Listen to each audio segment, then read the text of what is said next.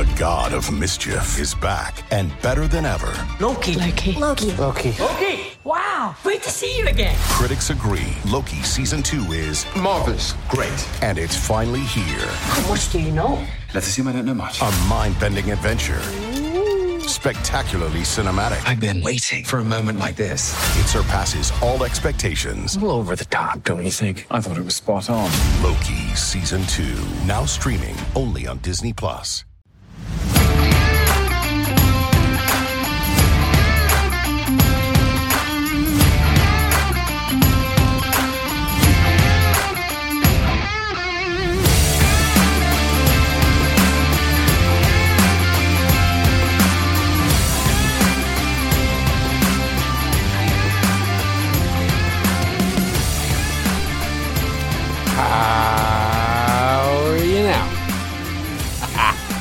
How are you now? Whew. If that was not one of the better ways to spend my Saturday night. Don't you think? Wasn't that a good way to spend your Saturday night? Seeing a game like that? Seeing the Montreal Canadiens play a game like that? My God, what a game. Your Montreal Canadiens defeat the Edmonton Oilers by a score of 5-2.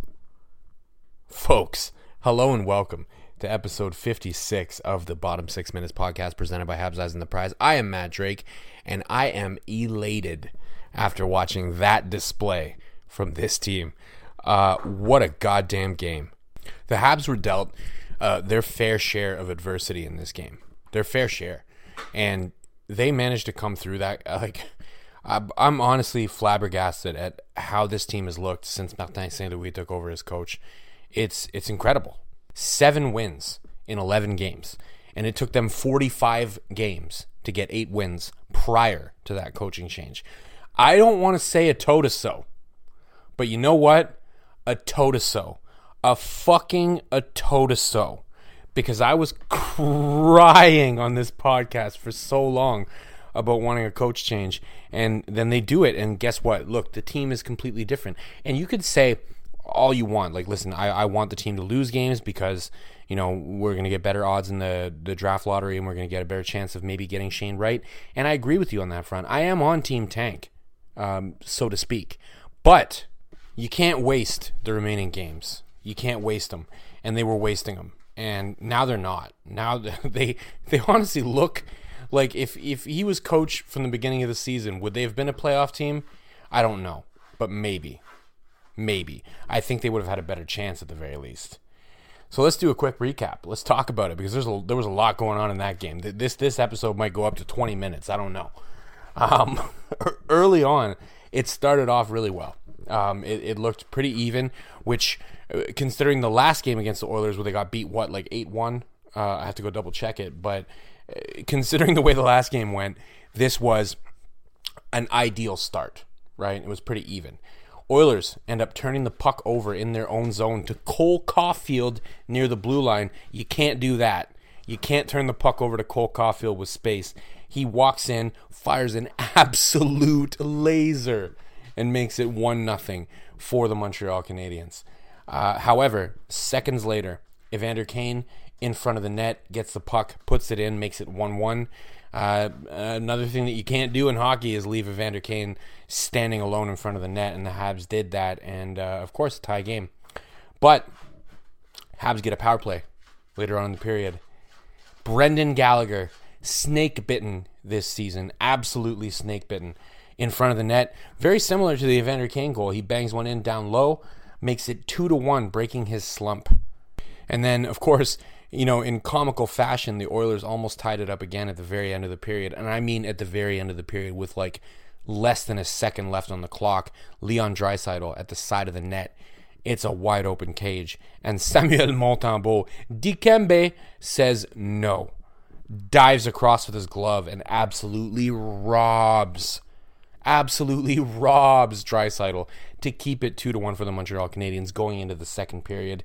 And it is a good thing that he did that. Decent start to the second for the Montreal Canadiens, but the Oilers get one back. They get a rush chance, a nice net drive. Ryan McLeod ends up scoring. It gets challenged by Martin Saint-Louis for goaltender interference. And it was pretty clearly goaltender interference to me. Anyways, I have a GIF of it up on my Twitter account if you want to go and look there, at DrakeMT. Be the judge yourself, but for me, that was clear goaltender interference. But they upheld it. They allowed that goal to count, and it was 2-2. However, the Montreal Canadiens get a power play not long after that. And Nick Suzuki scores on a nice shot. Just kind of walks down from up near the point and fires it down low. And of course, there's a challenge. This time, it's the Oilers challenging for offside. And as it turns out, about 30 seconds before Nick Suzuki scored, the Habs were actually offside, so it gets overturned. More on that later. But it doesn't matter because they restart the play. They put about 27 to 30 seconds, I'm not sure. They put a bunch of time back on the clock and they restart the game. And then Nick Suzuki gets another chance from basically the exact same spot. And this time, instead of shooting low, he just goes top cheese with it and makes no mistake about it. And then as he's skating over to the bench to go and handshake all of his teammates after scoring the goal, he makes the good goal sign and letting everybody know this one counts. It is 3-2 for the Montreal Canadiens. Laurent Dauphin, Larry Dolphins, scores a shorthanded goal later on in that period, and guess what? Again, the Oilers challenge for offside.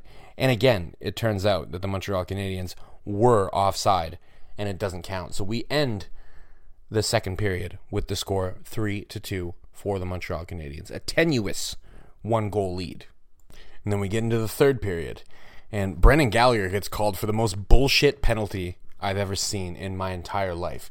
He's skating by the Oilers bench, and Derek Ryan has his stick hanging over the bench and touching the ice. And Gallagher whacks it out of the way, and it goes up in the air. And the refs call Gallagher for a penalty. You're on the bench. You can't fucking have your stick on the ice blocking play. So Gallagher's well within his right to say, well, get the fuck out of here. Move your stick. And if you don't want to move it, well, I'm going to move it for you. Absolute bullshit call, but it was kind of an even up call because the Oilers were already had a guy in the box when that happened, so that created some 4-on-4, right? So the Oilers power play starts because the Oilers player gets out of the box. Gallagher is still in the box for that bullshit call, and guess what? Poetic justice from the Montreal Canadiens. Absolute poetic justice. Brett Kulak gets loose. Absolutely beautiful net drive. Gets around down below the goal line, throws it back out into the high slot, and Arturi Lehkonen is there. He fires it in, makes it 4-2 for the Montreal Canadiens. The Oilers trying to claw their way back into the game against the last place team in the National Hockey League, and guess what? They pull their goaltender. Brendan Gallagher throws it over to Mike Hoffman. He goes roof daddy with an empty net goal to make it 5-2. The Montreal Canadiens win. What a game. What a game. The pace of that game was wild. This was a hugely entertaining hockey game. We had multiple reviews. We had a challenge by the Montreal Canadiens. We had 2 challenges by the Edmonton Oilers. We had some bullshit officiating. We had 7 total goals. I loved every second of that game. If I was not even a fan of the Montreal Canadiens and I watched that game, if this was the Leafs and the Oilers that played that exact same game, I would have had an incredibly fun time watching it. But I had an even more fun time because I'm a Montreal Canadiens fan and I got to watch them do that. I got to sit here and listen to an Ole chant. An audible Ole chant from all of the beautiful Habs fans sitting in Rogers Place in Edmonton, Alberta, letting them know you just lost. You just lost to the last place team in the NHL. So good for you. How are you now, Edmonton? How are your playoff chances looking now? Not great. You might want to trade for Jake Allen. Maybe you need a better goaltender. Mike Smith, I don't know if he's it. We could maybe give you Jake Allen for Xavier Bourgault and a first-round pick. And it has to be a first-round pick. And it has to be Xavier Bourgault because I like him. But anyways, the story here is the Montreal Canadiens are good at hockey again. And they're still incredibly entertaining. Who'd have thunk it? Me. That's who. I said it many times, didn't I? I'm taking credit for this. I'm taking absolute credit for this. I'm loving this. Well, I can't really. I mean, at the end of the day, this is the players rallying around a new coach and doing a fantastic job. It's night and day. It's unbelievable. So, player of the game. I could go in a lot of directions with this one, couldn't I? Cole Caulfield had a great game. Nick Suzuki, again, stellar game. Brett Kulak had a great game. Samuel Montembeault had a great game. Go down the list, man. Even Alexander Romanov, I thought he had a great game too. But I'm going with Brendan Gallagher for this one. Not only because he busted his slump and put one in finally. He deserved one many times over before this game. But also the fact that at the end of the game there, when the net was empty, he could have taken a long shot at the empty net to try and pad his stats and get another one, but he didn't. He gave it up to Mike Hoffman just to make sure they won the game. And, I thought this was one of his better games of the season, and I think he deserves to be recognized as player of the game. He's another guy that, despite the fact that his new contract's kicking in and he's worth a little bit more money on the cap than he used to be, he's still on my don't trade list. He's the engine of this team. I'm less sold on him as the team's captain as I used to be. I used to think, like last year, if you asked me last year at this exact same time, who should be the captain of the Montreal Canadiens, even over Shea Weber, I would have said Brendan Gallagher. I'm less sold on that now because I kind of think Nick Suzuki has a case. I think Josh Anderson has a case. I think it's a little bit less clear at this point, but he still has a case to be the captain of this team. He is the engine of this team. He is relentless effort, night in, night out. And he got rewarded on this particular night against the Oilers. And I think if he keeps playing that way, they're going to start to go in more and more, right? He's not going to continue to have, like there was a stat that was put up the other day. He has the lowest goals scored above expected in the entire National Hockey League. And that was prior to this game. So maybe now he might not be the lowest, but he's still, for sure, even after this game, he's pretty low. So realistically, he should have a lot more goals than he does. And part of that's just been bad luck. Part of that's been being on a bad team for most of the season. But it's going to turn around for him. I'm not worried about him. I'm not worried about the amount of money that he's making.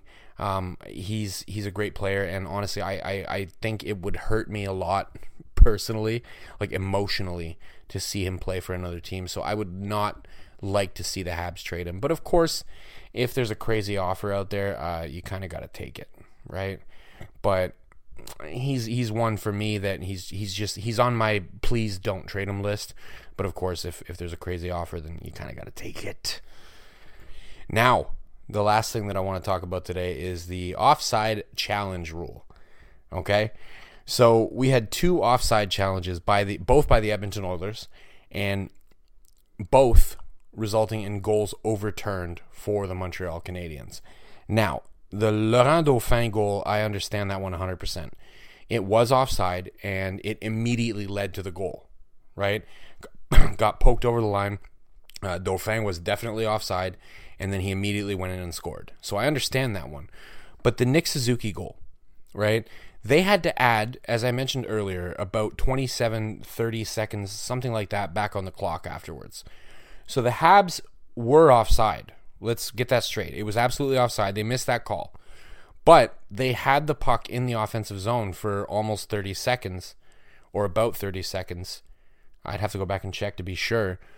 Long enough that I don't think that offside really matters.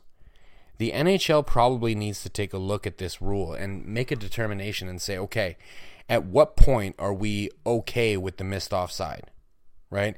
Is it 10 seconds? Is it 15 seconds? How long do you have to possess the puck in the offensive zone before that offside is a moot point, right? Because realistically, what would have happened? You would have called the offside and you would have restarted it. So what you're doing now is after the goal gets scored, you're saying, okay, there was an offside 30 seconds ago, so we're going to roll the clock back 30 seconds. You're slowing down the game. You're putting time back on the clock. You're putting time back on the penalty that was on the clock as well. So the team is still on the power play. I mean, what did you really gain by rolling that clock back? I guess what you did gain was you righted a wrong, right? The linesman missed a call and you righted that. So on one hand, you're you're right. Like, you fixed something that was fucked up initially. But rolling the clock back an extra 30 seconds and restarting, and then Nick Suzuki ends up scoring anyways on a beautiful goal. I mean, what's the point? I really think that they need to come up with like a determination on like how long after the offside can it actually be challenged, right? And I don't think necessarily that the team challenging should end up getting a penalty out of that, right? Let's say Edmonton challenges that goal, the Nick Suzuki goal, that is. And then they say, okay, well, it was 30 seconds. So as a result, we're determining that the offside has had no actual impact on the goal itself.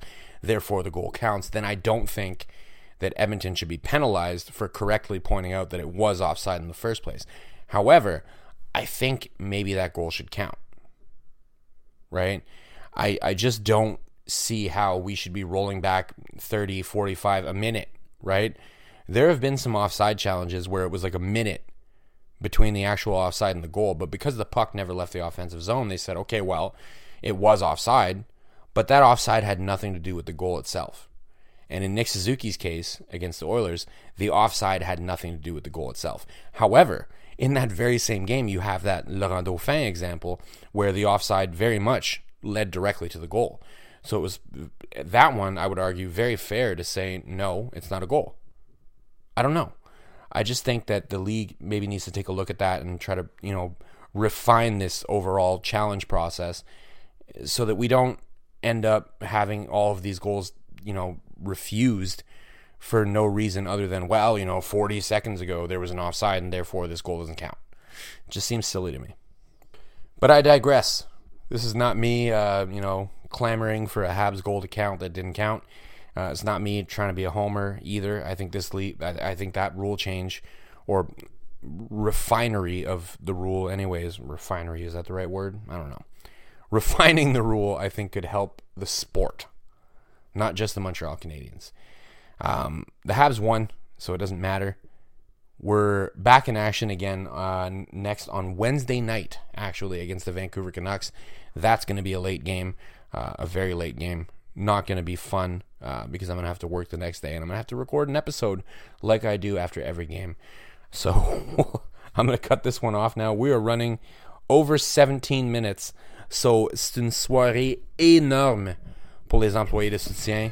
We are on Spotify, Google Play, Apple, Megaphone. I'm on Twitter at DrakeMT. Drop me a follow. I would appreciate it very much. Thank you, as always, for listening, especially to an episode this long. And as always, à la prochaine.